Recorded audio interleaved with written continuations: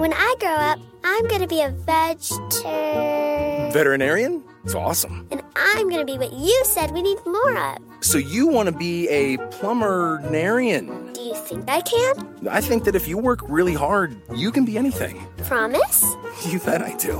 When you promise your kids the world, we're here to help you keep it. Ohio's 529 plan is the best tax-free savings plan for future college or career training nationwide. Start now at collegeadvantage.com. Top Thrill 2 is like no other course. 2 420-foot vertical speedways, 3 launches. All right, let's talk strategy. Copy that, driver. Go for maximum acceleration off the start. Roger that. You've got a short straightaway to push from 0 to 74 on the first vertical speedway. And what about the rollback? Rollback will set you up for an explosive reverse climb 420 feet in the sky so you reach 0 Gs in total weightlessness. 420 feet of straight-up speed. Let's get it. Top Thrill 2, the world's tallest and fastest triple-launch strata coaster. Get your tickets at cedarpoint.com.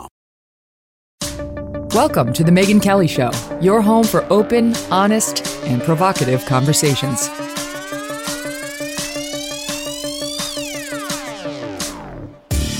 Hey everyone, I'm Megyn Kelly. Welcome to The Megyn Kelly Show and happy Thursday. Ahead, we are taking an in-depth look at how the left's obsession with race is now affecting the medical field and our doctors overall. What could possibly go wrong? We're going to speak with Dr. Marilyn Singleton. She was told to attend implicit bias training, where people are taught all about the ways in which they are secretly racist, but perhaps don't realize it. By the way, the studies have shown that these trainings actually can bring out latent racism that never would have manifested if they had just left these people alone.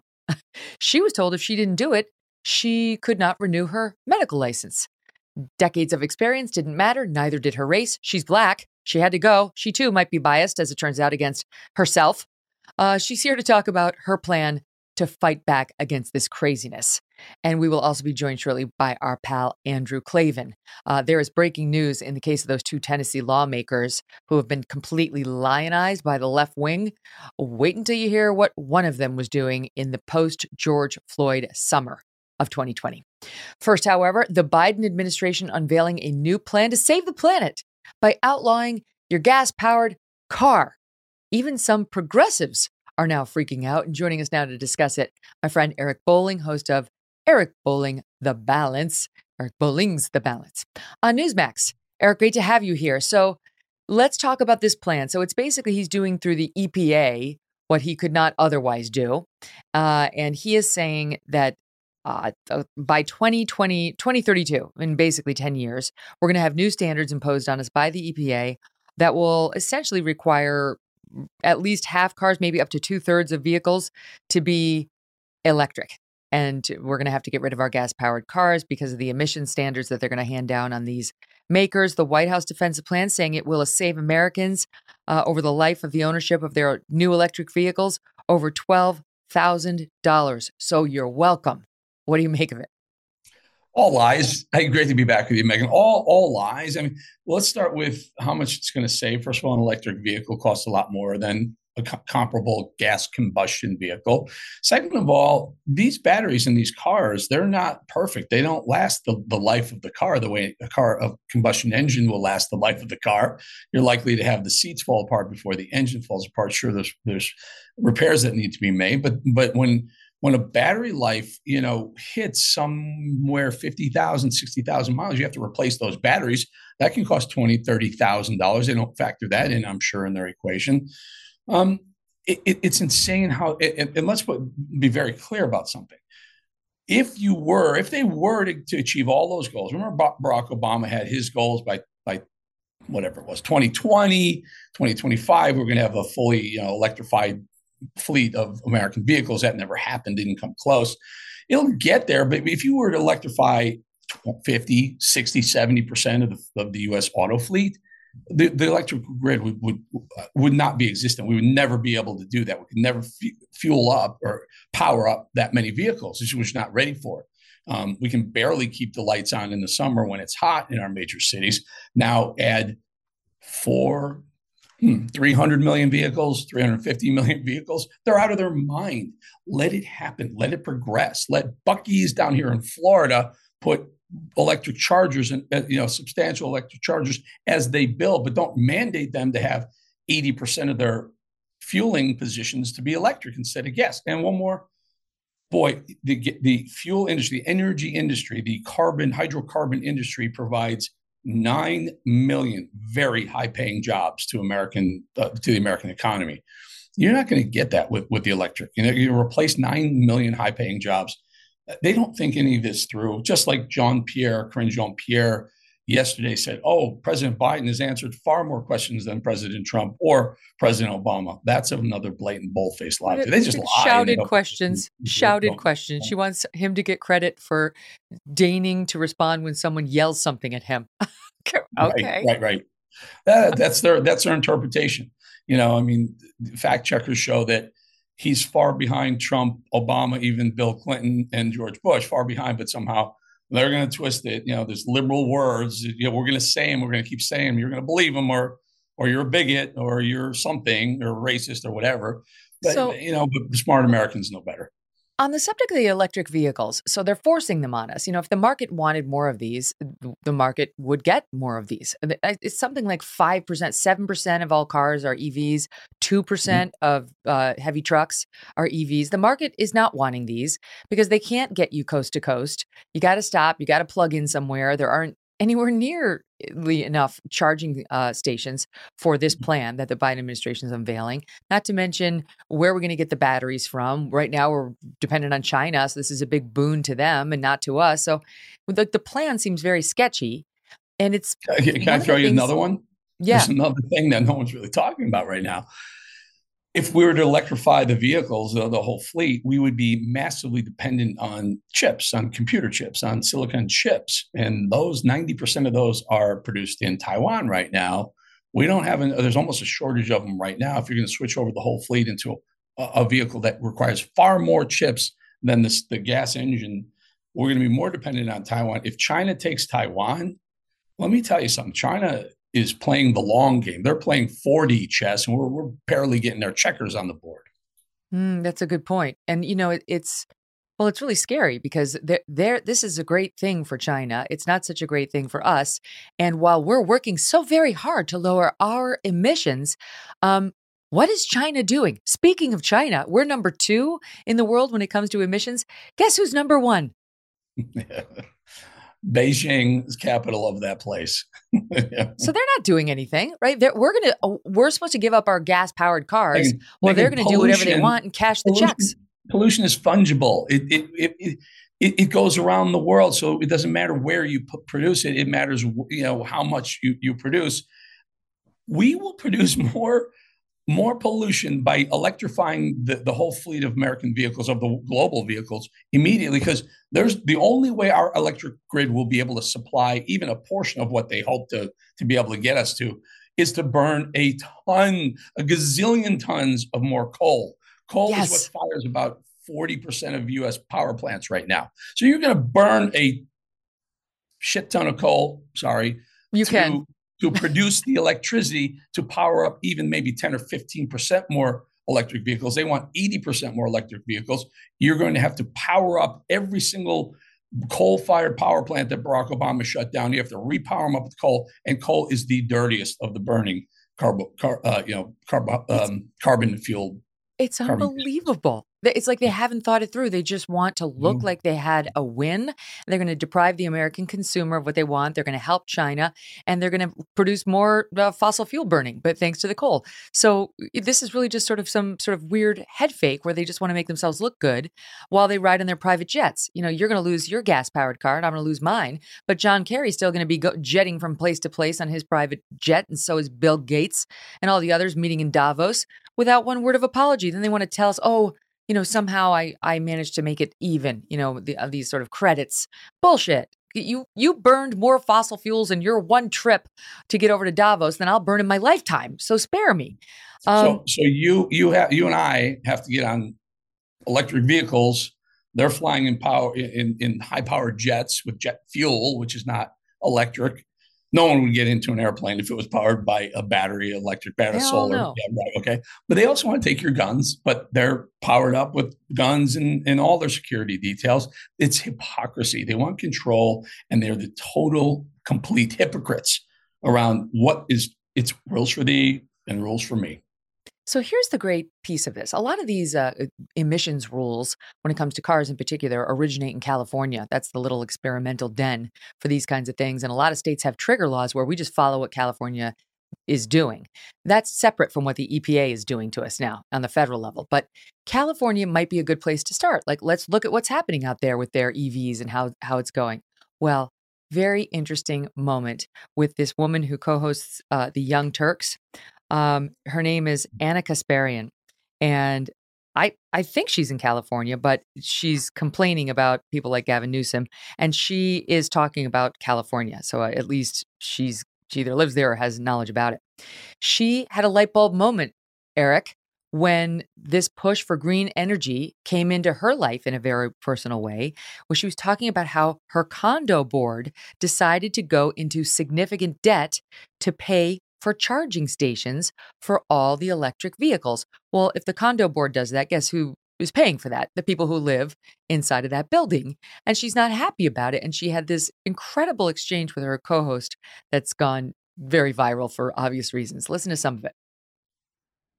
The way that it happens is, I know that in California, at least, with the phasing out of gas-powered cars, and they'll probably do the same thing with gas stoves, is they just ban the sale of any new gas-powered cars or any new gas stoves. I get it, but that's a bump. That's the normal bumps in the road. Don't minimize the financial burdens associated with these things, okay? No, I'm not because like I am literally freaking the fuck out about the charging station thing. We're gonna take out a massive fucking loan to pay for it. We're not getting any help from the fucking government on that. Did you guys ask? Is there any tax credits? But seriously, I don't give a fuck about tax credits. I want to do something in response to climate change. That is not my issue here. My issue is how, like, we're forced to make all these changes that are a financial burden, a giant inconvenience with like little to no help. And I don't want the tax credits. Give me the money. Give me the money, okay? Don't tell me this bullshit about how I have to buy like some new fucking thing because the government's forcing me to do it. And then like, after I file my taxes, there's a certain portion of that purchase that might be tax deductible. Like, fuck off. I'm so sick of it. It's just like endless pressure. The middle class is the most fucked group of people in this country. But at some point, we got to go to electric cars. We don't have a choice. Like the plant's burning. She's got a bit of a potty mouth, but. You know, it's funny watching two socialists, two socialists. One of them is starting to see the light that socialism sucks, and the climate hoax and the climate terrorists are doing things that have nothing to do with economics. And it's funny to watch. And by the way, the two of them together maybe break 100 on an IQ. I'm not sure. Maybe come close. But Kasper again. Once it affects her. All the things that they're peddling for all of America. That was such a great idea that AOC has been jamming down people's throats. Bernie Sanders has been pushing every which way. Joe Biden has been hat tipping $1.5 trillion to the climate terrorists to give them for what? For votes? Okay, fine. But finally, when it affects their own wallet, suddenly they start coming around. It's like young people in college. They're liberal as the day is long. They're practically communists themselves until they start making some money and they got to pay tax. And they go, wait a minute, I'm not sure I like paying 50% of what I make to the government anymore. Well, jackasses, this is what you've been peddling for the last 15 years of your life. It's sorry, wake up. To see her realize, the consequences of the policies that she has in the past supported. Like, this is how it's going to go. You know, you're going to have to pay $70,000 for an electric vehicle instead of 30 or 40 for a gas power. And then you're going to have to pay your condo board for the charging stations and all the other things we discussed. Did you hear the other communists, the other Cenk Uyghur? You hear what he said? Oh, did you ask the government for some help? That's what they want. That's what this is all about. Liberals in government want you begging them, please, sir, may I have another? Please, sir, can you help me charge my own freaking vehicle? This is exactly what they want. Government wants you dependent on them. And so foot soldiers, useful idiots like those two are using Biden and AOC and Bernie Sanders and Barack Obama's words and ideas until it affects them, until they realize it. And then when they do get affected, let's run back to government and say, please help us pay for those charging stations. It's so expensive. Right. We're paying for it again. And that's us. That's still us paying. Let's switch gears and talk about what's happening to Bud Light, because as an economics guy, you can explain to me what this means that they've lost. I mean, I've seen different reports between $6 and $8 billion in market capitalization from the time this partnership with trans person Dylan Mulvaney was announced. It seems like a bloodbath for Bud Light. Anecdotally, there have been reports about the number of beer distributors complaining that people are turning off the sales, bars and pubs and groups that get together for sporting events and so on, saying no more, we're not buying it. America's turning off the spigot when it comes to Bud Light. But what does that mean? That its stock price, I guess, has gone down between $6 and $8 billion in like a week, 2 weeks? Since March 31st, I think is when the campaign, the branding campaign went live, March 30th or 31st. Market cap means how many shares outstanding times the price of the share, and shares have slid in a market, by the way, that's gone up. The S&P is up in that same period of time. Then the NASDAQ is up. The Dow Jones is up in that period of time since March 31st. AB Anheuser-Busch has dropped $7 billion, let's be real, $7 billion in market cap. And that's a big drop. And it has to be attributed to, if you look at the chart, I watch the chart every day. It was up and down, but it's fairly steady. On that day when the backlash started to happen, people started selling shares in that stock.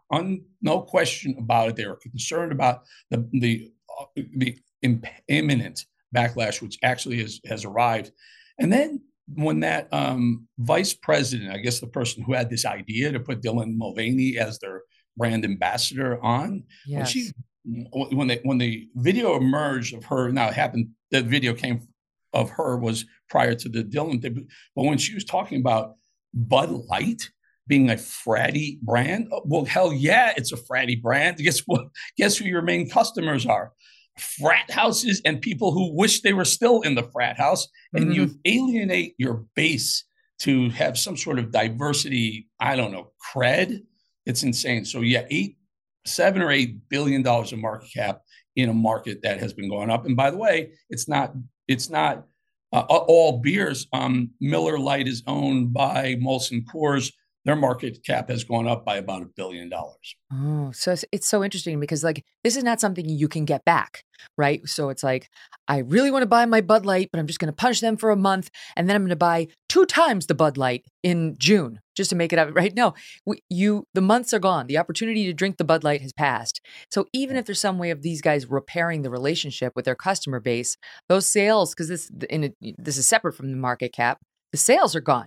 The bottom line is being hurt day after day, and it's not going to get any better. Right, you're right. Sales eventually you will see in the next quarter, next maybe 45 days, you'll see the slide in sales, and that'll put further pressure on the stock price. Absolutely, for sure. So the smart investors, the big money, the hedge funds who know what's going on, when they see these things happen, they get out first. That drives the price down.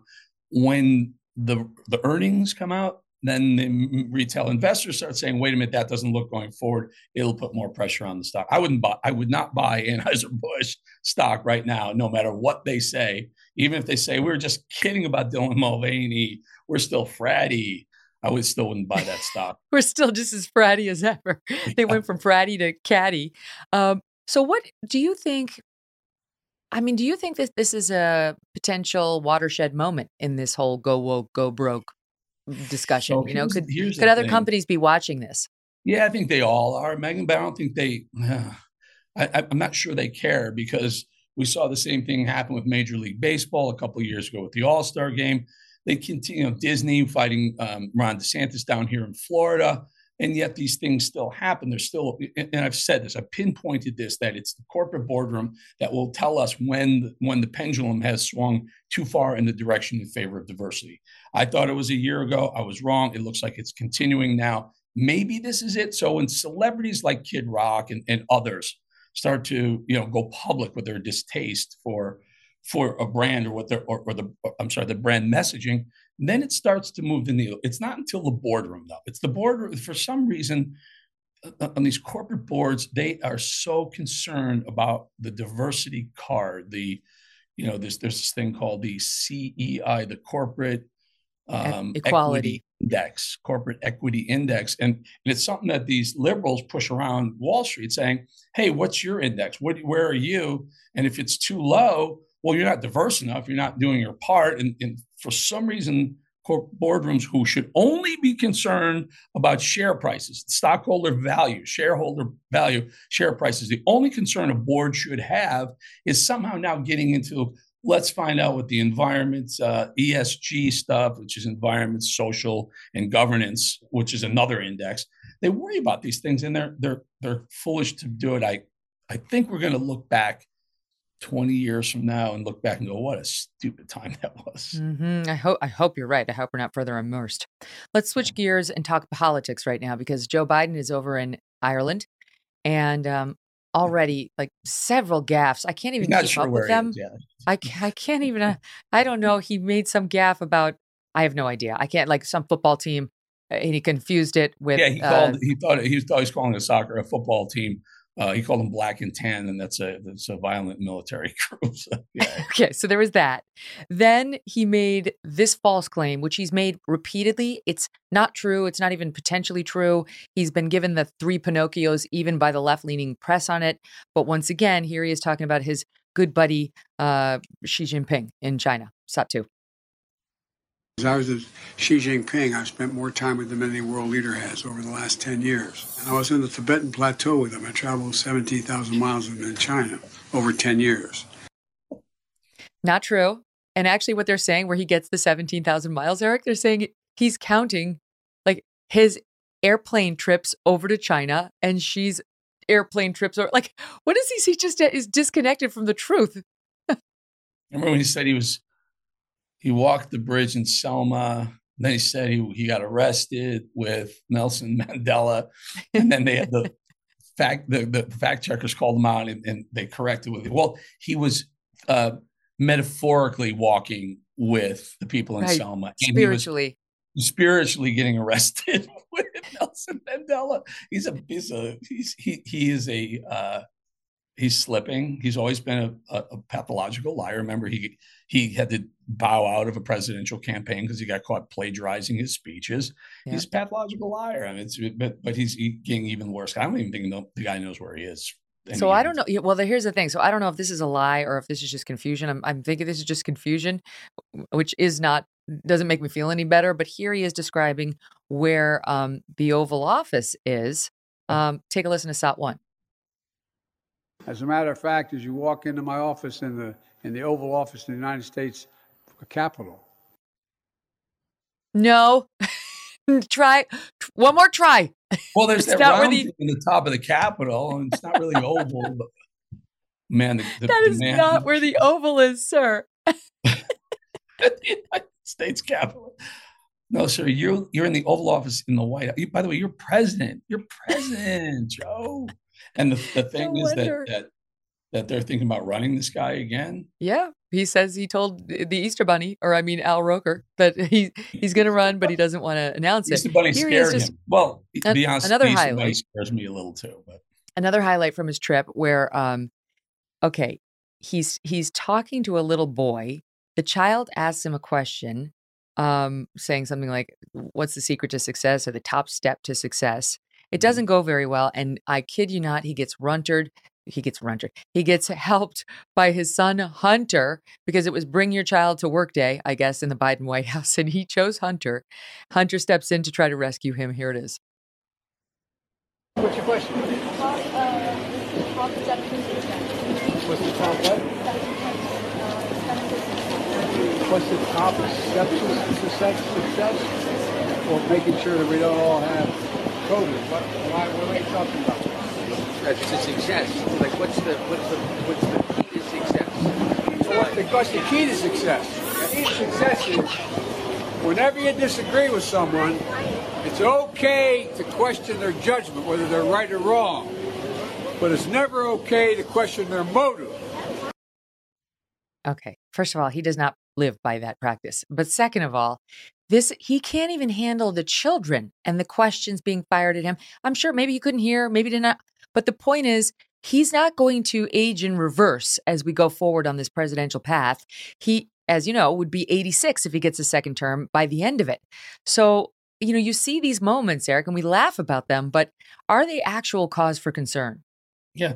So his first question was, what are the steps to success? He repeats it, and he has nowhere to go. So his cognitive decline is so profound. His first thought, brain cells inactive were COVID. COVID. Yes, he did. Key to success. COVID. So maybe he just went back to, I don't know, campaign in 2019, whatever moment he had where that question may have been asked. And then that rambling answer, he was going down rabbit holes. People are kind of looking around, but that's why they won't let him go to any press conferences. That's why they don't want to put him out in front of the press. He'll embarrass himself even further. And by the way, that bringing Hunter to Ireland, that's funded by you and me, taxpayers. Yeah, I'm sure he's trying to strike another business deal for, of which the big guy will get 10% right now. He's like, haven't we learned our lesson about taking Hunter with us on our business trips, whether it's to China, Ireland, or anywhere else? Hunter needs to go back to the Joe Biden COVID basement. And he's right. That was a top step to success for Joe Biden's presidential aspirations last time. That's where Hunter needs to be. Hunter needs not to be on a display. Somebody else can translate the children's questions to the sitting U.S. president. Such a pleasure to see you, my friend. Please come back. Anytime, Megan. I love being on the show and love you. You're doing great. It's awesome to be here. Likewise. All right. See you soon. When we come back, Andrew Klavan is with me, and I will tell you what now we are learning Bud Light is saying to the Daily Wire about how things went so wrong and how it plans to change things. And that breaking news I told you about, one of those two Tennessee lawmakers, this guy who's been lionized by the left. We'll see. NetCredit is here to say yes, because you're more than a credit score. Apply in minutes and get a decision as soon as the same day. Loans offered by NetCredit or lending partner banks and serviced by NetCredit. Application subject to review and approval. Learn more at netcredit.com/partners. NetCredit. Credit to the people. Get away with friends to the laid-back Maryland coast, where you can catch up while casting off and hang 10 while hanging out, where a day on board is never boring. And full throttle is half the fun. Where you can sink a putt, raise a glass, and there's always room for one more round. Ocean City, Maryland. Somewhere to smile about. Book your trip at OCOcean.com. It wasn't about the three of these leaders. It was about who they were representing. It's about whose voices they were channeling.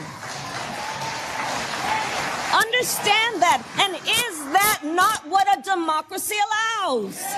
A democracy says you don't silence the people. You do not stifle the people. You don't turn off their microphones when they are speaking about the importance of life and liberty. Do you assault them in the head with a traffic cone? Do you throw liquid in the face of a state house speaker? Is that what you do? Because that's your hero, Madam Vice President. Welcome back to the Megyn Kelly Show. That was Vice President Kamala Harris lionizing the so-called Tennessee Three last week, the rabble-rousers who decided to disrupt the people's proceedings on the floor of the Tennessee State House because they didn't get their way. They were heard. Their arguments were offered. They were rejected. They lost. Take the L. No, instead, they smuggled on a bullhorn onto the state house floor and hijacked the proceedings and riled up the protesters who were up in the balcony and decided to shout down every other lawmaker there who also had constituents who had interests in what to do in the wake of a school shooting. Interests like, how do we fortify the schools? Shut up, you who want to make it about yourselves. This is a pattern with these two guys. And let us talk so we can talk about how to protect children instead of your ridiculous gun reform, which will never get through thanks to the Second Amendment. It's just so absurd what the media does, what the left does. The vice president, the liberal media cannot get enough of these two expelled Tennessee lawmakers. Of course, they've claimed racism because the two black guys got expelled. The one white woman didn't. That's because of the one white woman. She's now claiming racism, but she was the one who said, I didn't go as far as they did. I didn't bring a bullhorn. She convinced people and she turned around and said, you're all racists. The press is going as far to even analyze the apparent power of their clothing choices. Yes, you go, guys, you go. However, new video just emerging of one of the so-called Tennessee Three, and that's Representative Justin Jones. We brought you Justin Pearson yesterday. He's the one who was Barack Obama, and I would really like to run for student senate in 2016. And now it's like, and my mother God. Okay, sure. Well, now, Justin Jones. This video is from June of 2023. We're going to show it to you. Check out the YouTube page if you're listening. At the height of the post-George Floyd Black Lives Matter protests. In the video, Jones and other protesters are in front of the Tennessee Capitol. They stop cars. These are innocent people. And Jones can be seen tossing a traffic cone into a truck, attempting to hit the driver. Why?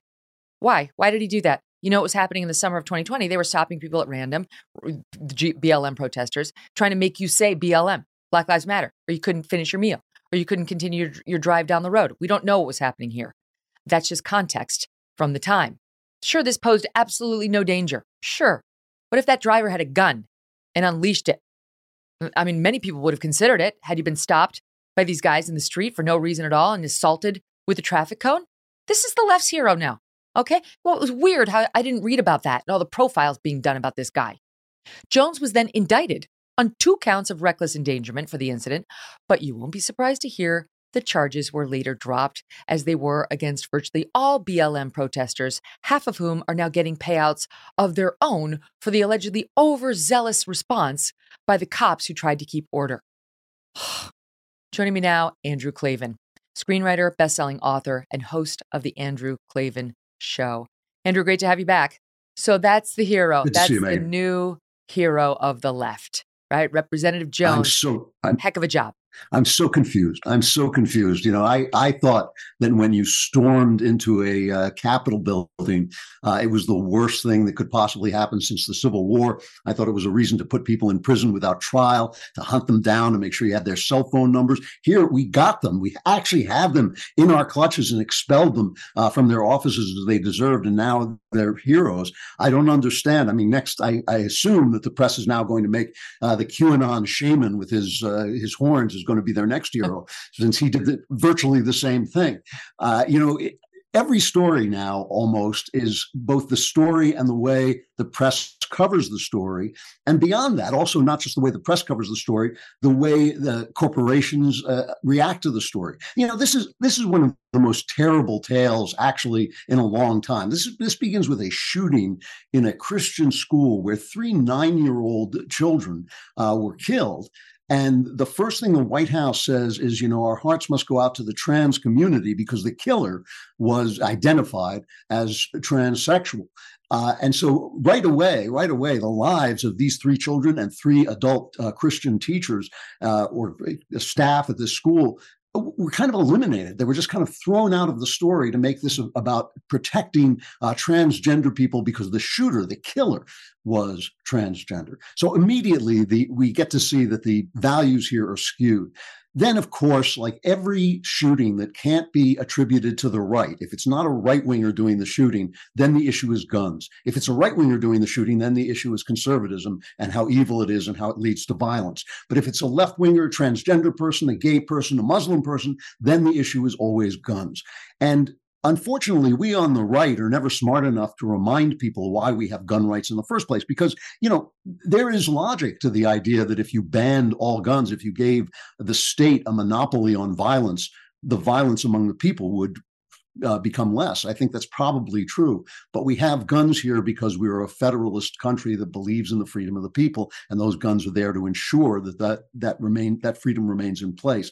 So we're never making the right argument. So these guys then violate every rule of Robert's Rules of Order to disrupt the making of laws, to push an anti-gun program, which, as you say, is against our Constitution. And now they're the heroes for some reason beyond me. And it's all about this corporate entity now that is both the deep state and the press and the corporations who own the press basically trying to win power over the ordinary American human being, which is what this country was built for him and for her. It was built for us to be the sovereigns over these people. And yet they don't like it. They've never liked it. And they have been trying for 100 years to get that power back. And now they have consolidated the academy, the media, the deep state, and the corporations and the business world in a united attack against the rights of individual Americans, which are, in the end, defended by guns. I'm sure if you or I had a history of attacking citizens who were minding their own business, stomping on police cars, which is another thing he was accused of, assaulting a police officer, another thing he was accused of. I could go down the list: trespassing, assault, resisting arrest, disrupting meetings, disorderly conduct, criminal trespass, obstructive of a passageway, aggravated litter. I could keep going. I'm sure if that were our history, and then we stormed the Capitol to protest our pro-life beliefs, let's say, okay? They'd be saying exactly the same things about us. Here's just a couple of the headlines from the left right now about this guy and his colleagues. The Tennessee Three were right. Screw decorum. It's time to rush the well. Screw decorum. Salon, again, Tennessee Three were right. Screw decorum. How the Tennessee Three turned the GOP's rebuke into a rallying cry, and on we go. They praised their history of breaking the status quo, even with clothing. Andrew, that's from Vogue. Okay. I seem to recall James Carville, after Marjorie Taylor Greene spoke out at the State of the Union, white trash. He was saying she's white trash. I don't, help me understand the rules. Well, it's civility, right? It's the old Bill Clinton thing. I was out of the country when this happened, so I got to see it from a distance. You know, they call us male chauvinist pigs, they call us racist, they call us sexist, they call us everything. But the minute anybody like Rush Limbaugh, for instance, strikes back, suddenly where's the civility? What's happened to civility in American life? And so it really is, it is a question of who is in the right. They believe that they are so in the right that all the rule breaking, all the cheating, all the lying is justified because their righteousness is so deep and so great, and it runs through every cell in their bodies, that the things that they are fighting for can be defended by any means necessary, as they in fact, a term they in fact use. Anything we do is wrong. If we raise our voices, it's wrong. If we snap back, it's wrong. If we storm the Capitol, it's terribly, terribly wrong. And we on our side actually have a different way of looking at things, which is, yes, it might be wrong to storm the Capitol. Even if your values are right, there are things that it is wrong to do. It's wrong to curse at people. It's wrong to take a traffic cone and smash it through the window of a car. If a right-winger did that, not only would the left gang up on him, but right-wingers would gang up on him. Conservatives would say, yes, that is not how we proceed here. So we have a very different way. It goes right down to the core of our philosophy, which is basically that people are not all that good. All people are hungry for power. They're envious. They're mean. They're dishonest. All of them. And they have to be controlled by systems that are put in place to preserve their freedoms, but also to preserve the decorum and the way we go forward in our political lives. The left believes its cause is so righteous that all those forms can be set aside. Take a look at what happened to Clarence Thomas this week. Absolute baloney story about a friend of his who takes him on occasional vacations, which was completely within the realm of the ethics rules of the Supreme Court. Suddenly now, they're calling for Clarence Thomas to resign. It has nothing to do with anything Clarence Thomas. He did exactly 0% wrong. What he did was 0% wrong, and yet they're saying he should resign, and he's a Nazi because this guy has memorabilia from both the Nazis and the communists. His friend has this memorabilia. They will fight in any way they can. They literally have turned themselves into thugs because of their conviction that they are righteous. You have to know that you're not righteous. You never were. It's only our systems and our traditions and our decorum that actually preserve anything good that we have.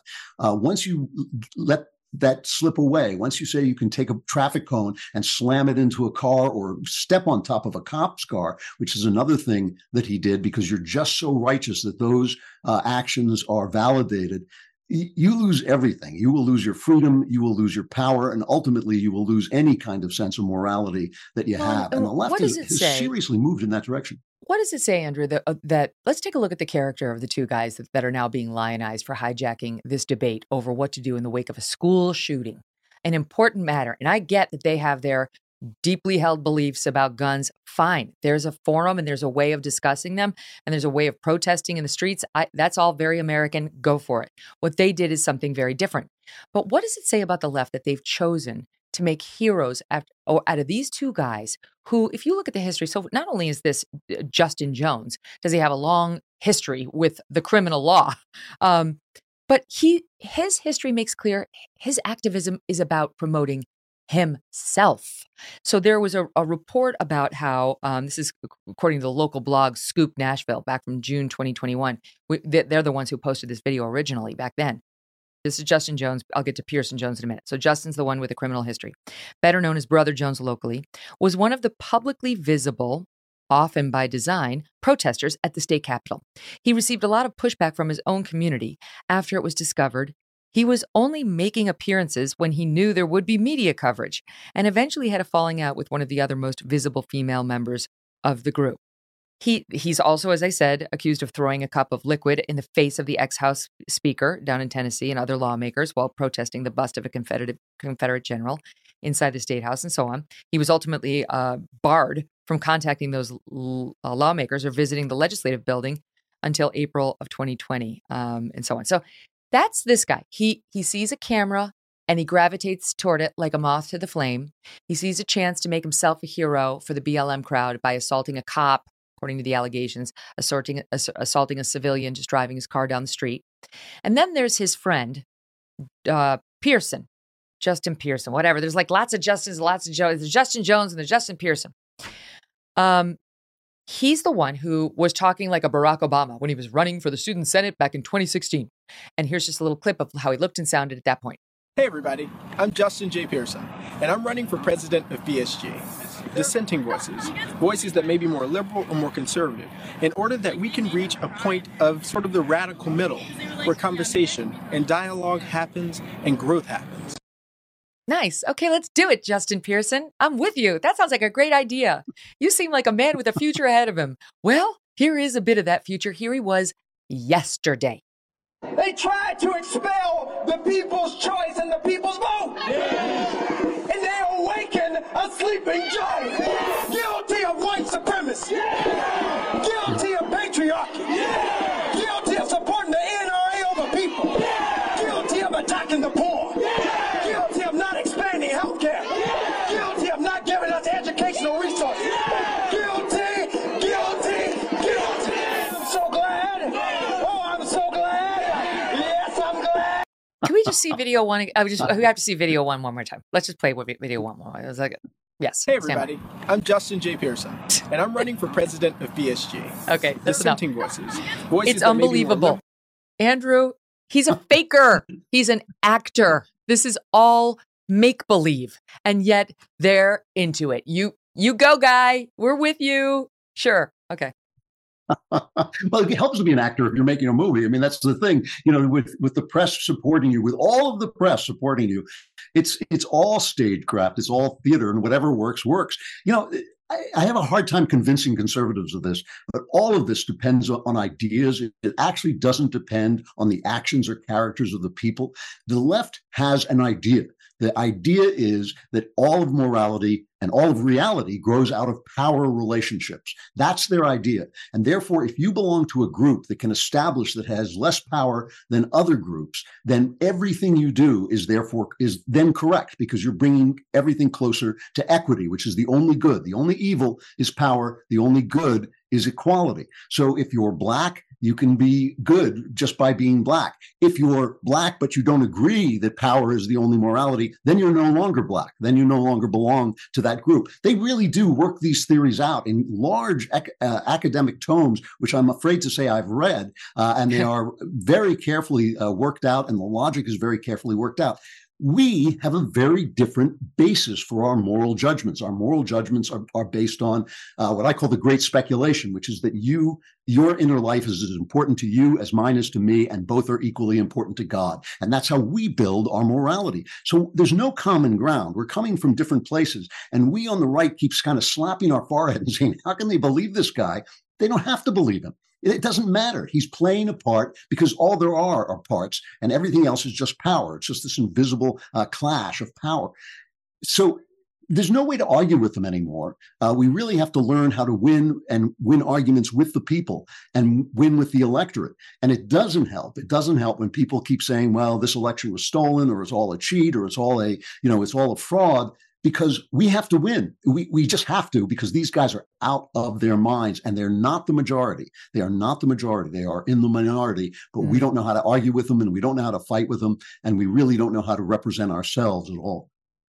The left-wing press is trying to excuse the dramatic change in Justin Pearson as just like, what do you mean he changed his hairstyle? Would you just calm down? Just fucking calm down. Change his hair.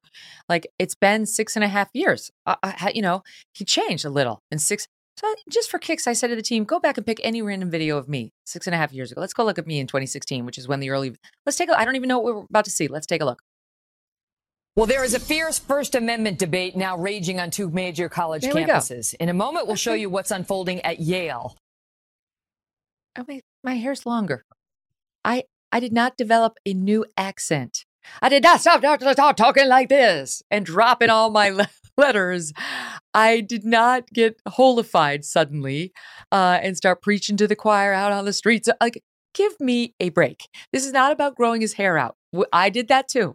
This is about taking on a whole new persona so you can sell yourself to a clientele that you know is in the market for this particular brand of rhetoric sold in the particular kind of package Pearson's finally figured out how to give. Well, what can you say? What can you say to people who believe that if I put on a wig and a dress, I actually become a woman? And then you say, well, this guy has utterly changed his personality. That's fine with them. I mean, why should they object? What would they object to? I don't know. Right. And as you say, it all works. It's all showbiz, and show business works if every single person who's taking a picture of you and commentating on you is on your side. And that's the situation we have. Our press is a guerrilla press. It's what we're doing right now. I mean, when they put you on a major TV show, they did everything they could to get you off as quickly as possible. They would never have me. I have a hard time just getting published at this point because of my points of view.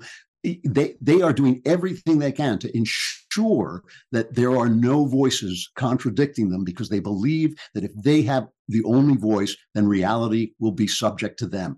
That's not true, but they think it's true, and they're willing to do a lot of damage. Yeah, Twitter, another thing. Look at the intelligence agencies shutting people down on Twitter and on Facebook. They really do believe that they can control reality. So this guy is wearing costumes. What's the difference to them? That's all they ever do. All they do is perform. They say so. Their theories say so. They say you can perform womanhood, you can perform manhood, and it becomes that real thing. So this guy is performing, but as long as he's on the right side, and as long as he's got the right identity, and as long as he is increasing the power of government, they does not care. They don't care one little bit. We're going to talk about the double standard. As I point out, if Andrew Klavan had that Justin Jones's criminal history, he wouldn't be allowed anywhere near a state house in any state. However, different standard for this guy. Now, same thing with respect to the abortion debate. You protest outside of an abortion clinic and you're on the pro-life side. You do one wrong thing, they'll throw you away and try to lock you up without the key. However, if you're on the other side, if you are pro-choice and you go vandalize a Catholic church, very different result. And that actually just happened. We're going to talk about it when we come back with Andrew Klavan, and then we will get into what we're now learning thanks to the Daily Wire about we've become too fratty over at Bud Light, and what Bud Light is now reportedly saying about how that happened as its stock price dips and they lose billions of dollars. Stand by for that. Recession and inflation are here. Gas, housing, and everyday goods are up, way up. And you want to be ready for any situation. So what would you do if there's no food on the shelf? ARC Heirloom Seeds are here to help. Did you know 99% of seeds sold today can't reproduce? With Heirloom Seeds, you only have to plant once. Then you can grow year after year, giving you and your family stability and security because things are getting crazy out there. Our all-in-one seed kit provides everything you need to grow your own food. This premium seed kit has over over 65 varieties, 50,000 seeds, and stores for 15 years. You'll also get our exclusive seed guide to make growing a no-brainer. ARC Seed Kits is a family-owned and operated business and the most trusted name in the nation for over 15 years. Our mandate is to get heirloom seeds into every home in America. Go to arcseedkits.com today and get free shipping by entering promo code podcast. That's ARKseedkits.com, promo code podcast. Get your seeds, get prepared, get growing. arcseedkits.com. Andrew, I mentioned the double standard. We were discussing it right before the break. Just one more, because my team has been sending me the updates. So I read you the Salon headline. The Tennessee Three were right. Screw decorum. It's time to rush the well. Here's what Salon said after the State of the Union when Marjorie Taylor Greene yelled out, on order from Trump, Republicans throw a hissy fit during Biden's State of the Union. Another one from Salon. The heckler's veto. Biden masterfully stood up to the GOP. Now what? It really is funny that these guys who hate Donald Trump so much have never actually questioned why people would vote for Donald Trump, why after 50, 60 years of being told that they don't count, that they stink, their religion stinks, their country stinks, their marriage stinks, everything about them stinks, why they would go after this guy who shouts them down like Trump does. This is why. This is why. If you have it really is bad for the country. I mean, if you look at like late night comedy shows, they are all on one side. If everybody's making jokes about one side and not the other, how do you expect them not to get angry? How do you expect them not to get enraged? If when right-wingers storm a Capitol building, they're hunted down no matter where they are and put in prison without trial, but left-wingers do the same thing and they are valorized and turned into heroes, how do you expect people to feel? How do you expect to avoid the kind of clashes that are going to grow out of that anger? I don't know. It is, I think, a central problem in the country is the unfairness of the treatment of people. So that leads me to what's going on now with this particular defendant. Now, let me introduce you to Maeve Nota. Maeve was arrested in the state of Washington after last summer, after Dobbs overturned Roe versus Wade. Maeve is a transgender man. Now, normally that means, I never know how they're using it now, but normally if you say if it's a trans man, it means it's a biological woman dressing as a man. But I think this video shows a woman, so maybe it's a man dressing. Who the hell knows, Andrew? Maeve's trans. Okay? Maeve was pissed off that Roe versus Wade was overturned by Dobbs, and Maeve decided to work out that anger by going to St. Louis Catholic Church in Bellevue, Washington, in June of 2022, and vandalizing the church. Maeve scrawled "fuck Catholics" on the church's walls, assaulted a church employee, defaced several religious statues, tossed rocks at and spray painted an employee of the church, smashed two of the church's glass doors, painted women haters, kid groomers, we hate gay people, rotten hell, and F Catholics on the church's walls, and then fought with police on top of it. Okay. And by the way, scared the hell out of a little old lady praying. So that's what Maeve did.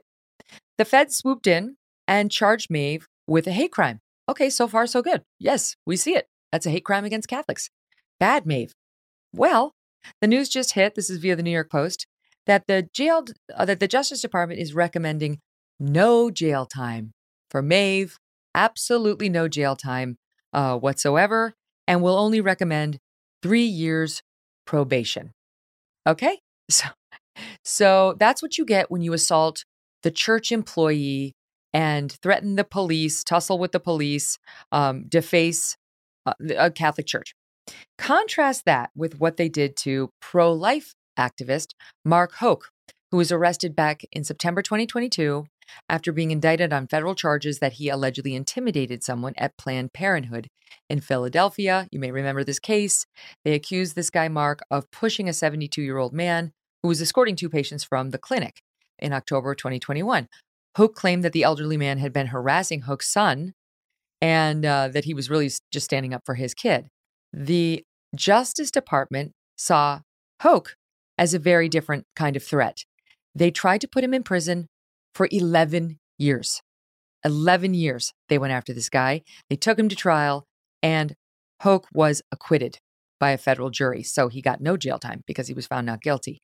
Look at the difference in standards, right? This Hoke faces 11 years in prison for having a tussle with a guy outside of a Planned Parenthood, where he made clear to the authorities originally, I was defending my son. And by the way, they showed up like a SWAT team at his house when they arrested him. All of his kids were there. The wife talked about how they came in, guns drawn, their family was scared. This other guy, Maeve, the trans person, actually assaults a churchgoer, never mind the cops and what they did to the church.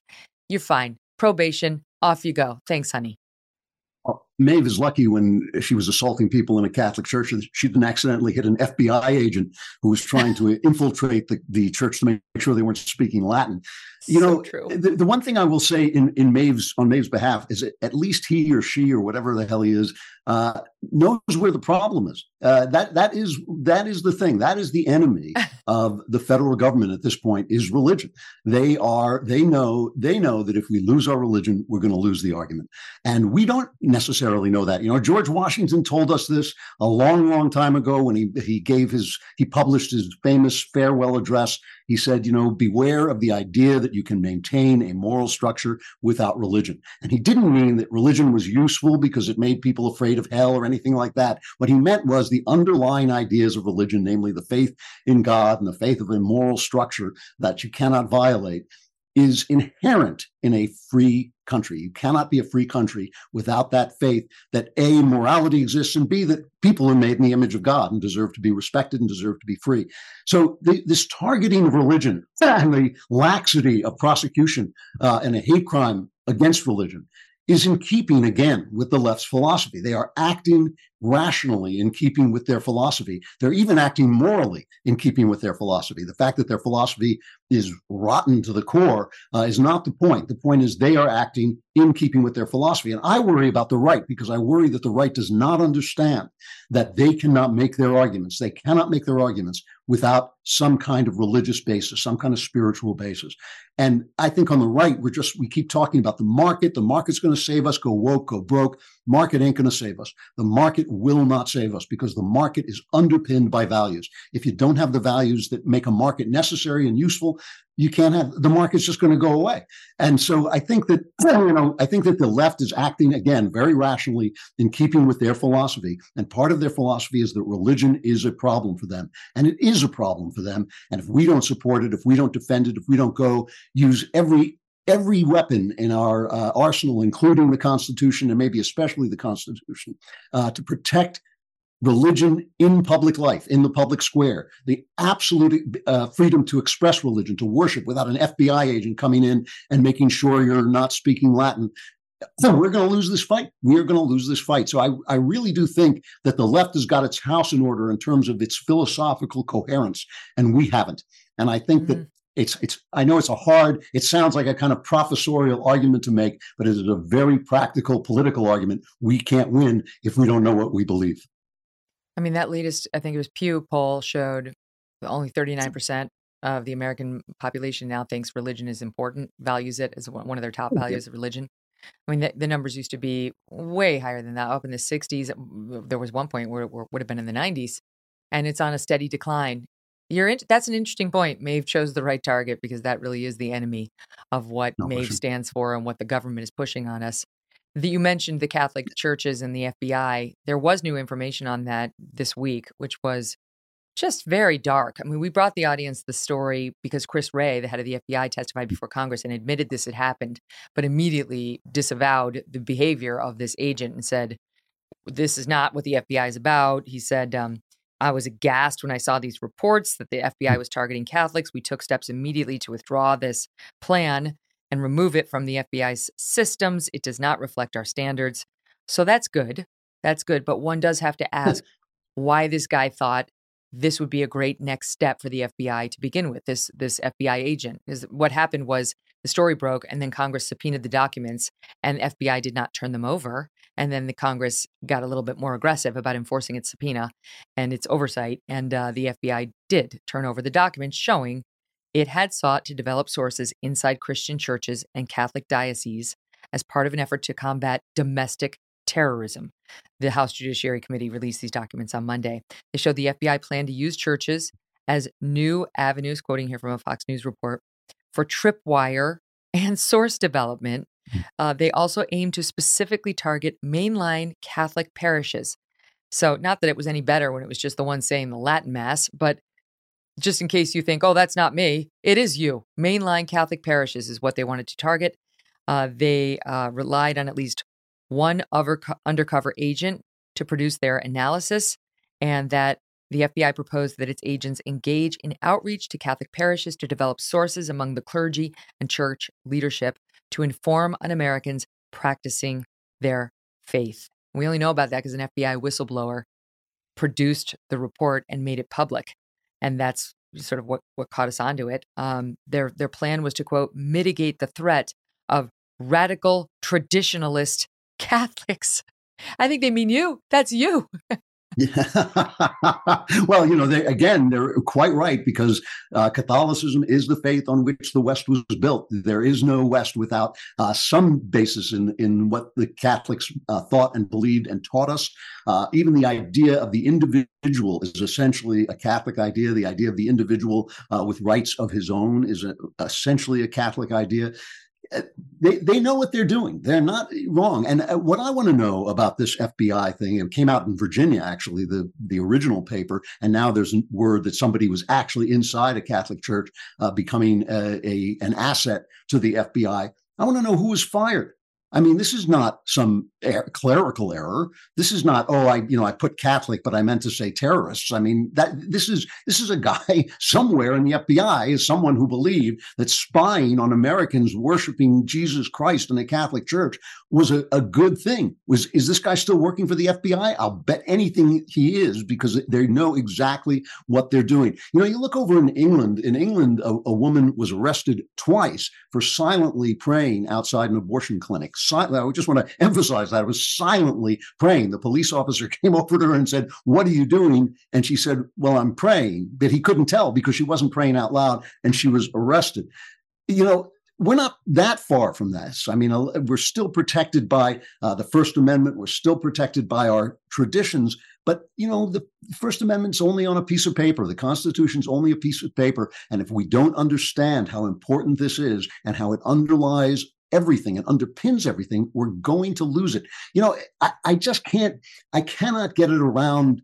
I cannot convince conservatives, because we're so into the idea of freedom and the marketplace. This has been true since, I would say, the 80s. We've just talked about the market. This Ayn Rand idea that it's all, morality just grows out of individuality and it all grows out of the market.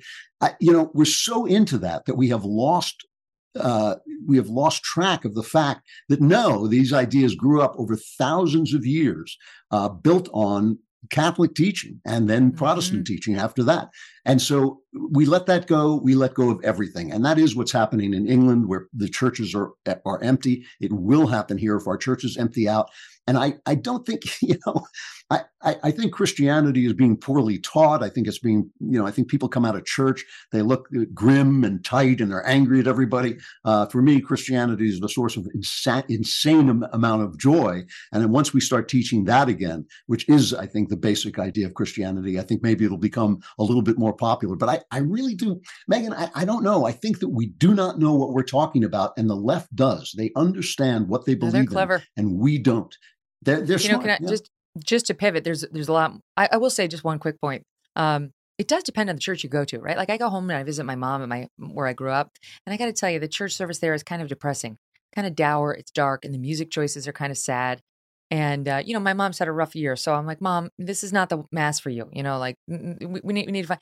Back at home, I love the fact that it's bright, it's airy, it's a happy hour. We see friends, we love Frank who sings, we love the Father Richard who keeps it joyful.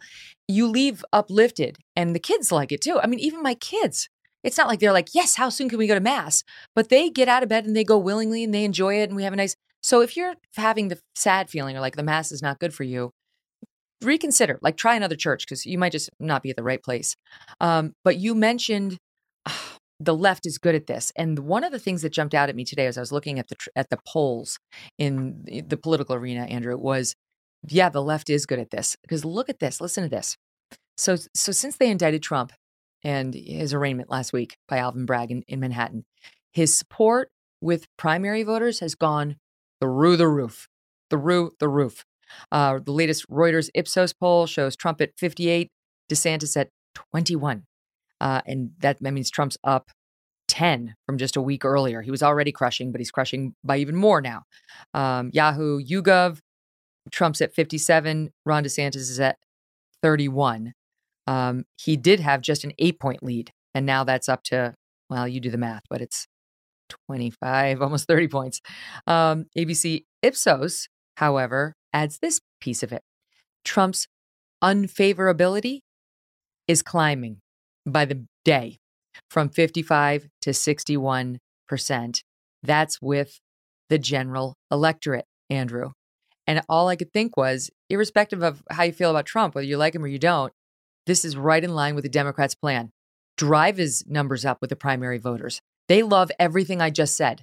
They think Trump's the most beatable. They want to run against him. His numbers are going up with the GOP base while they're going down with the general electorate. And, Bob's your uncle. Boom. Biden 2.0. It's human nature and math. We know that they want to run against Trump because they literally donate money to candidates that Trump picks, the kind of Trumpian candidates. Democrats actually fund those candidates in the hopes that they will win the primary and lose the election.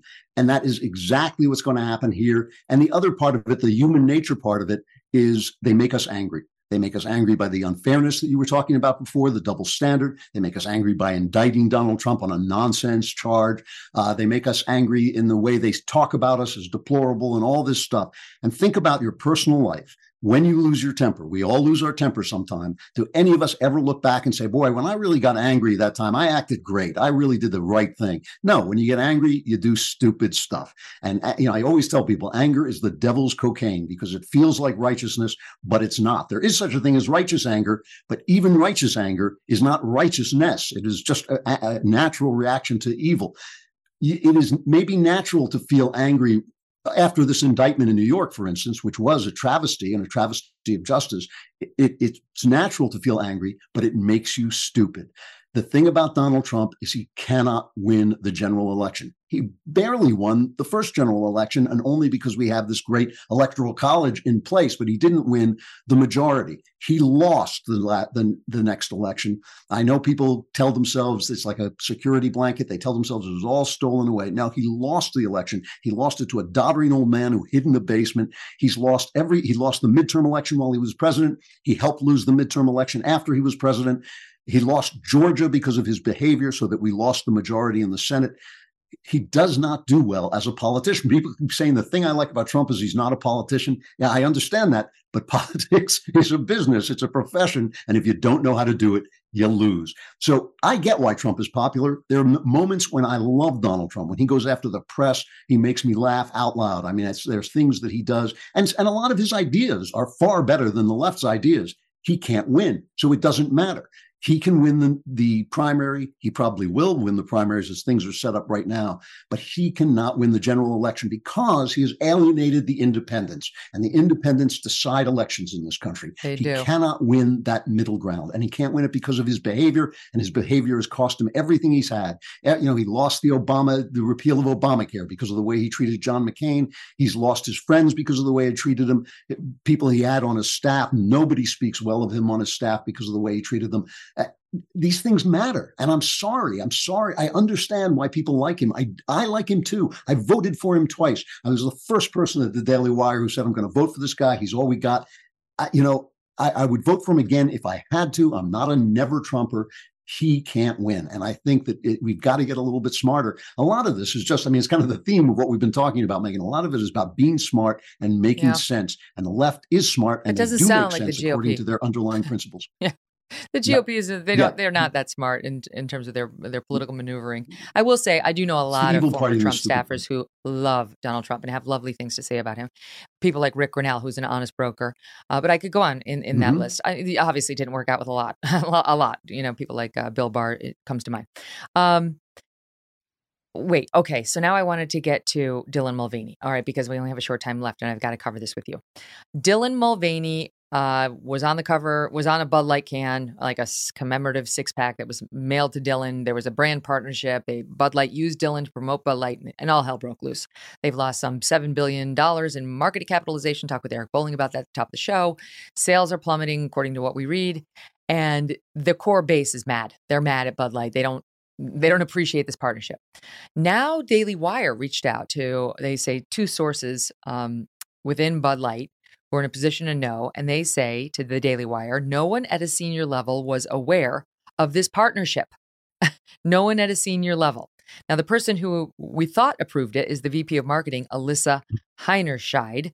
And if Alyssa did not specifically approve this ad, shame on her. It's still her problem. It's her department. She allowed it. And she was on the air 3 days before the campaign hit, talking about how we've gotten too fratty and we need to be more inclusive. And look at this Super Bowl ad I did, which is about a male actor, but it was told through his wife's eyes. She was the heart and soul. This is obviously an identity politics Harvard grad who's all about, color, gender, sexual orientation, all the stuff. So whatever, she's not off the hook, but I'm sure it was her anyway. We'll find out. In any event, they're describing it as a low-level marketing staffer who made the call, again, wanting to be more inclusive. And now they're saying that Bud Light is halting all marketing efforts to reevaluate the brand's ad strategies, because your first effort wound up in the toilet, and that they will in the future evaluate all partnerships more robustly. Here's my question for you. Some people are pushing back on people like you, like people like me, and maybe you, who are ticked off about this Dylan Mulvaney partnership with Bud Light. I'm ticked off about Bud Light, but I'm even more ticked off about Oil of Olay and Nike on the sports bras, spaces that are absolutely women's spaces. But all of it bothers me, to be honest. And you have people like Joe Rogan, Howard Stern came out and said, like, what's the big deal? Why are people mad about this? So do you want to take a shot at that? Oh, well, yeah. I mean, this also goes very deep into philosophy, but let's not start there. Let's start at the top. If you watch the Dylan Mulvaney ad for Bud Light, he comes on and he says, I don't know anything about sports, and I don't know what's going on. It must be some kind of game. I don't know. Now, my wife is one of the most feminine people I know. She doesn't know anything about sports. She doesn't talk anything like that because she's a grown-up lady who just happens to have ladies' interests. In the same way, I don't talk like Moose McCoy because I happen to have male interests. That's not the way women behave. He is not being a woman. He is doing a woman. He is everything about what he is doing is a show and a performance, and it's a conscious performance. He is not a woman. He is pretending to be a woman consciously and openly. So that means that it is if I did this, it's as if I smeared my face with blackface, did an Amos and Andy voice, not a real, anything that sounded like a real black adult male, but did an Amos and Andy, cliched, old-fashioned racist black voice and tried to sell some product, some kind of hair thing or whatever that was for black people. I mean, Joe Rogan would not be saying, so what? They're just trying to expand their base. They're just trying to reach out to different people. He would understand that this is a deeply disrespectful and, in that case, racist idea. This is worse. And it's worse because of this. White men and black men are not that different. They're basically the same. I mean, the color of their skin is different. Maybe some of the culture is different, but basically as human beings, they're basically the same. Men and women are different. Women and men have different interests. They have different experiences of life. And I'd say they have different magisterium. They have different things that they are good at and in control of and want to do. To say that a man is a woman is to take away a person's identity from the ground up. It is to strip her of who she is and what she goes through. It is so disrespectful and so hateful that it doesn't matter. I don't think Bud Light is hateful. I think the philosophy that they are joining in with is hateful and it's stupid. And again, I don't know if we have time to talk about it, but this philosophy goes very deep. It is an anti-human philosophy. It is the philosophy that everything about us is a performance. Our gender is a performance. Even what our bodies desire is a performance. So you have people saying that if you are a man and you prefer vaginas to penises, that already is bigotry. That's anti-trans bigotry. But that, of course, is inherent in our nature. The idea that you can just strip somebody of his nature by pretending to be him is so basically dehumanizing and hateful that I think it deserves everything it gets. And I hope Anheuser-Busch is forced out of business. It's not enough for me that their stock goes down. I don't care about their stock. I want them to be unable to sell a beer in any state in this country, not because of the law, but because people simply will not buy it for the hateful thing they did. And as you say, the idea that Dylan Mulvaney should be representing female products is twice as wicked, twice as hateful. But unfortunately, because women are women, and they don't stand up like men do. Men get angry when you do this stuff, and they strike back, and women should strike back too. It's so true. You raised a lot of good points. I've been thinking about it. If Bud Light had used Caitlyn Jenner, would I be having the same reaction? And I admit I would not be. Caitlyn Jenner is a trans woman. Caitlyn Jenner doesn't run around trying to say trans women are women, trans women are women. No. Caitlyn Jenner understands there are differences and that trans women should not be competing against women in women's sports and so on. I don't think Caitlyn Jenner would think it's appropriate for Caitlyn to be modeling Oil of Olay or a sports bra company. I feel like Caitlyn Jenner is a genuinely dysphoric person who had this from a very, very young age, as the genuinely dysphoric did, and finally found the courage to transition late in life. And hasn't been obnoxious, trying to take brand sponsorships and trying to parody just the most ridiculous idea of women since Caitlyn transitioned. Dylan Mulvaney is a different story. Dylan Mulvaney infantilizes us. Dylan parodies us. Dylan demeans us. Dylan dresses like a little girl and prances around fake hotel rooms, throwing her legs up in the air as though this is what a woman is. Give me a break. You can, I'm no Hillary Clinton fan, but Hillary Clinton is a lawyer and a senator and a presidential candidate. And it's not bad to have people looking at that and understanding that's what a woman is. Nikki Haley is another one that comes to mind. You look at these strong athletes who go out there and leave nothing on the field and they emerge sweaty and strong and unapologetic for having given that's a woman. Okay, that this Dylan character is humiliating womankind, and people who, like the woman at Bud Light who allowed this, are buying into it. They're promoting it. So it needs to stop. So I'm kind of offended that they don't get it. Let me try to explain it. I realize that they're guys, but walk a mile in our shoes, because we've tried really hard to find better examples to little girls. This is one of the reasons why I can't stand the fucking Kardashians. Sorry, but they're not good for little girls either. And we've been speaking out about them. Dylan Mulvaney's in the same camp. That's not a woman. That's not what womanhood is. And it should stop being promoted as though it is. See, this is exactly why I focus on ideas. This has nothing to do with transgender persons. Even Dylan Mulvaney, he can live any way he wants. And that is absolutely fine. But to say that a person changes his clothes and thereby changes his sex, or if you want to make this made up word now, gender, which is somehow detached from sex, that idea is offensive. It's offensive to the reality of human existence. Yes. And that means it's offensive to real persons. And the thing is, for me to say that, somebody dressing up is weird, it is weird. It's strange. It is strange. But I just don't care. And I can respect somebody who's in the kind of pain that it would take to make you actually have an operation on your body to try and make believe you've changed your gender. You've got to be in a lot of pain before you do that. But still, it's the overall idea that you represent. And if you do that with respect, if you say, well, look, I'm not a woman, but I had to do this to feel comfortable with myself, it's none of my business. It really isn't. But if you say, no, now I have become a woman and I can usurp all the functions and the representations of women who have been born and gone through, getting their periods and maybe have babies and done all the things that women do and have had the experiences with men that women have. And I don't want to just talk about it as victimhood, the beauty of womanhood, the absolute centrality of the feminine experience in human life, that you are just going to erase that because you're unhappy with the way you were born. No, that is not the thing. The idea is wrong. And to put Dylan Mulvaney or any trans person as a representative of women, is making a different statement than I'm unhappy and I have to live this way.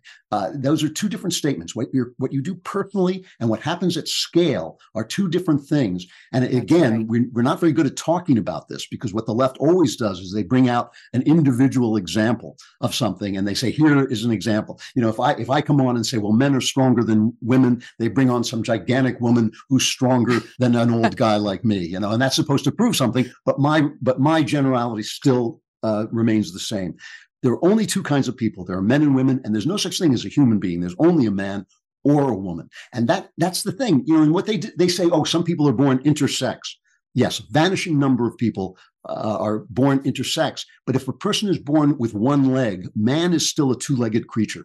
And if someone is born intersex, man is still there are two sexes in manhood, in humanity.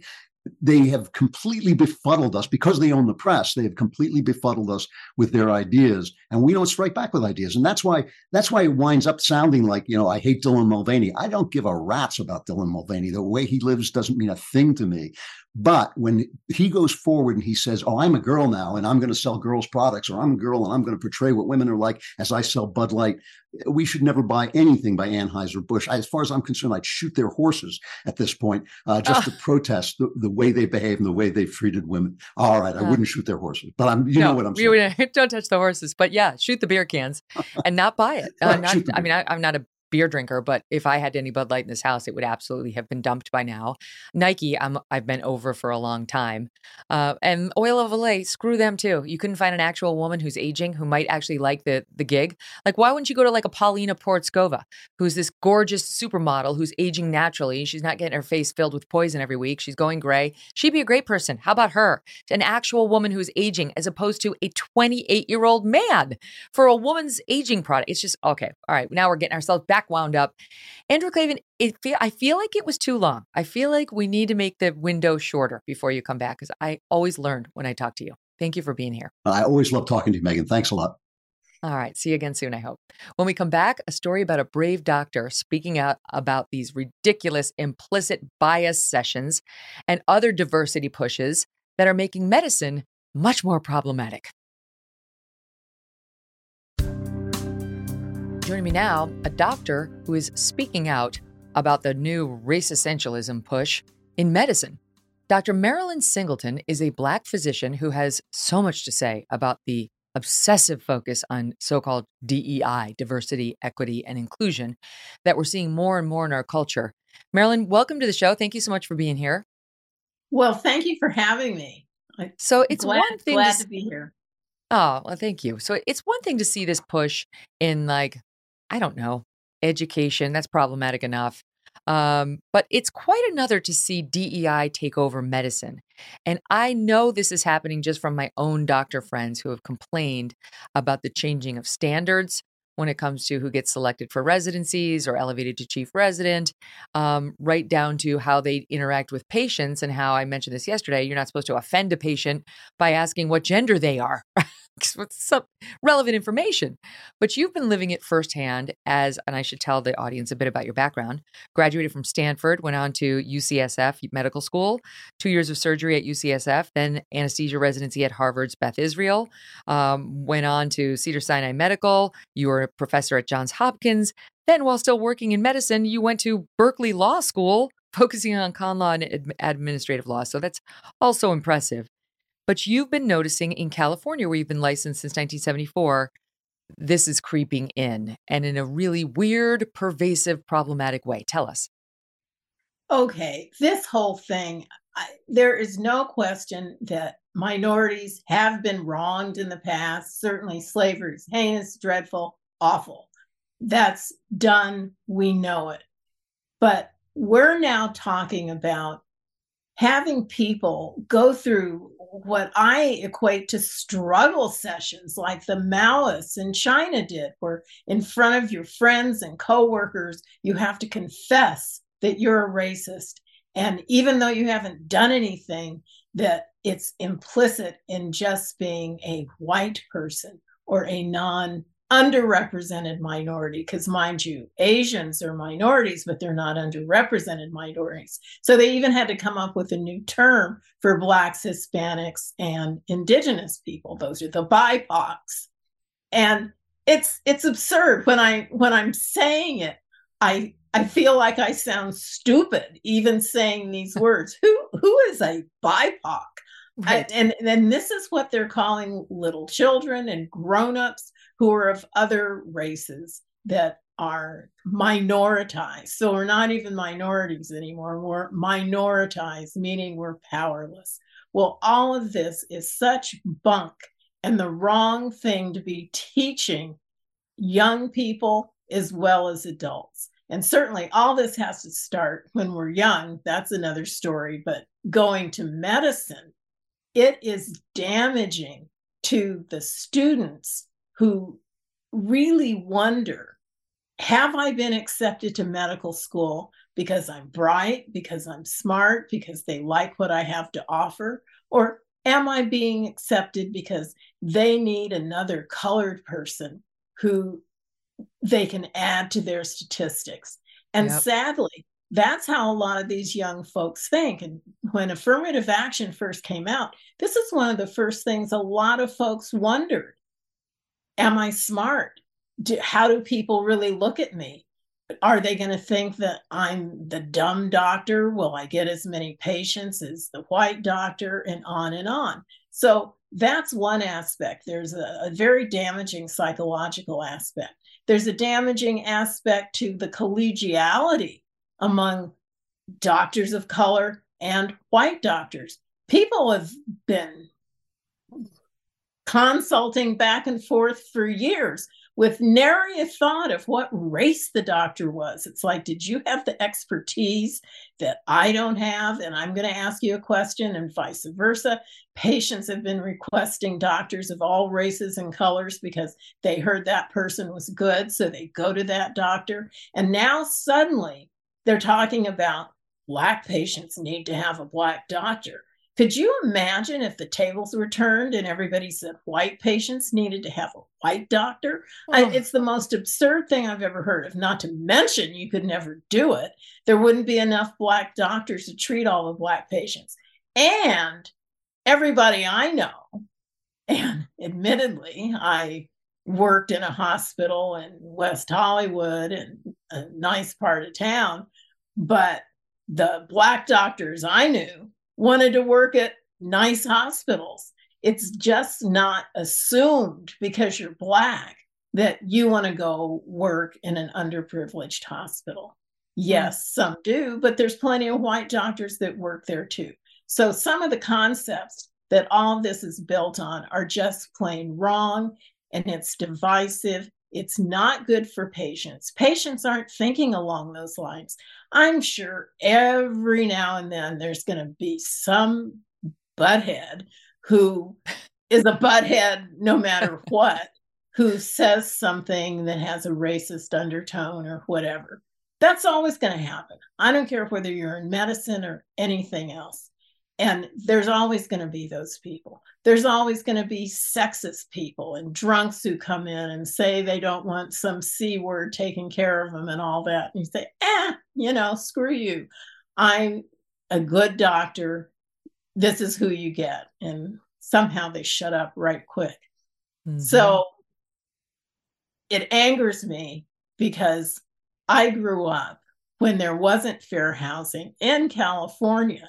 And even though my father had a good occupation and we could afford it, we couldn't live where we wanted to live. And so I see how things had improved. And then suddenly it was like falling off a cliff when they started all this focus on race. And it took Black people away from moving ahead on our own power. We didn't need the caring white liberal to get us ahead. We had our own power. And this is becoming a problem because it's sapping Black doctors of their ego and of their sense of pride in themselves. And how can somebody who's a successful cardiac surgeon suddenly be an oppressed victim? Well, they aren't. And it's all a narrative designed to move our society in a different direction. And now, how does it change the dynamic between white doctors and black doctors in the hospital or other settings, right? Because now it's like you're wondering, as the white person, I'm thinking like, does she see me as the oppressor? Does she think I'm a racist? Because California is telling her in these continuing legal education courses every year that I've got some implicit bias that's in there. I'm out to get her. I just think it creates this underlying dynamic of distrust. Well, and it does, and it shouldn't. The thing is that the only thing that makes me hopeful about the whole thing is that most people are kind of normal and they know this is bullshit. They've had friends for years and interacted with folks for years and know who's good and who has the personality and who's the gynecologist to the stars, who happens to be a black guy. And they didn't pick him because he was black. They picked him because he had a great personality and was a good surgeon. All this sort of stuff. This is how real people are. And it's a veneer. It's something. And your last guest was talking about this transgender stuff being a performance. And that's what a lot of this racial stuff is. People are out there playing games, but they're playing games with people's lives. But for the most part, yes, it is going to breed distrust. And it's going to be the younger folk who don't know any better. The older guys, I'd say anybody late 40s plus, they know the score. They know that a good doctor can come in any skin color and they're not going to judge people by their color. And they haven't before. Do you see, at the college level, certainly they're throwing out the SAT, they're throwing out standardized testing because they want to make sure that they can make sure they have enough BIPOC in the incoming class if the Supreme Court outlaws the use of race at all. And some say, okay, fine. So we're going to have a very diverse looking college class no matter what. When you make race the number one thing and you don't look at scores in medicine, I mean, that is scary to a lot of people. Like I, for one, want my pilots and my doctors chosen 100% on merit. Like that, we're talking about human lives. So what do you make of that? They're already talking about getting rid of the MCATs, which is like the SATs, but for medicine, and going pass fail. One can argue, and it is argued, that there's other factors that make a good doctor other than being really good at science or knowing all your physics equations and all that.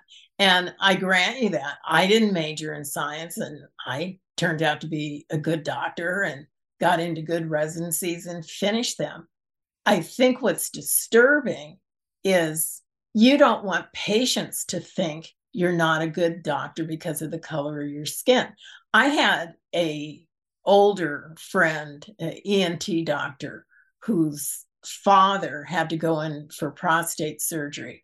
Now, mind you, his father's daughter, my friend's sister, had her appendix out, and the surgeon who operated on her was black, and the father had picked out this surgeon. And when he went in for his prostate surgery, the anesthesiologist was black, and the first thing he asked him was, "How old are you? Did you go to school before affirmative action?" This is what you don't want. And he was kind of old and getting senile, but it was like the truth was coming out, that people thinking that if you're post-affirmative action, that you're not as good as the other guy. You may well be. We don't know, but you don't want patients to think that. And you don't want to have people who aren't qualified. Now, studies have come out and they said more minority residents aren't completing the residency. And it's likely because they were chosen for the residency because of their color and not because of their skills. They weren't kicked out because the people who are the head of the residency are racist. If they didn't come up to a certain standard, then they're not going to finish the residency. And what you mentioned, the idea of changing the standards, that is where we have to draw the line. Merit is still merit. And frankly, I think in more professions than just pilots and doctors, you want I want my firemen good at it. I want my firemen just chosen on strength and courage and all the other things too.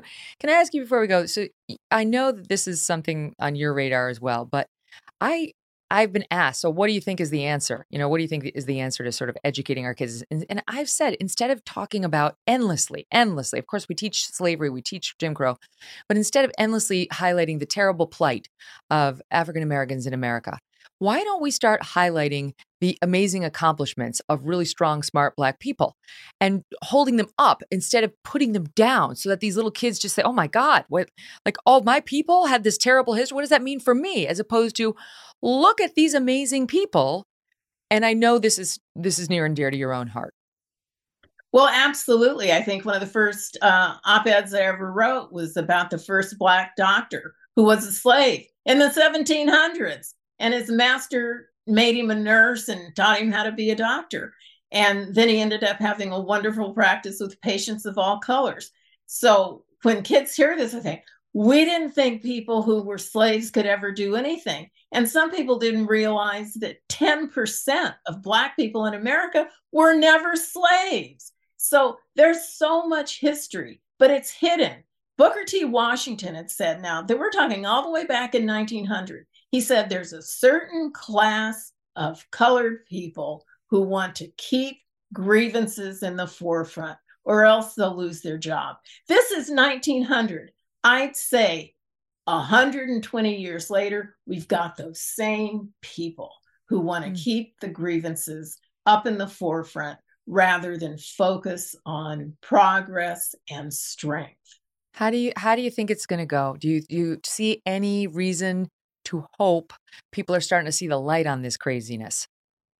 I think they are. That silly expression, jumping the shark. I think they've gone too far. And I hope I'm not just being a Pollyanna about it, because all these years I've seen things improve so much. I hate to see them devolve. And when you talk to people offline, they know it's hokum, but people have to feel like they've got to say, oh, yes, we're systemically racist and do this and do that. They're just saying it. It's all for show. In their hearts, they know that people are people and jerks will be jerks and good guys will be good guys. You speaking out so forcefully will help them. Part of it is just someone seeing the example and realizing, there is another way of thinking about this, and I am not the only one thinking that way. Marilyn, thank you so much. Please come back. I want to have you back on medicine, on law, on all of this BS. It's been a pleasure to meet you. It's great to meet you. Thanks, and I'd be happy to come back. All right, it's done. It's happening. All the best to you. And thanks to all of you for watching and listening today. Tomorrow, I want to tell you that we have the activist Posey Parker on for the very first time. A lot of you have been asking for us to get her. She's speaking out in defense of women, and we got her. That's tomorrow. You're not going to want to miss this. We will talk to you then. Thanks for listening to The Megyn Kelly Show. No BS, no agenda, and no fear.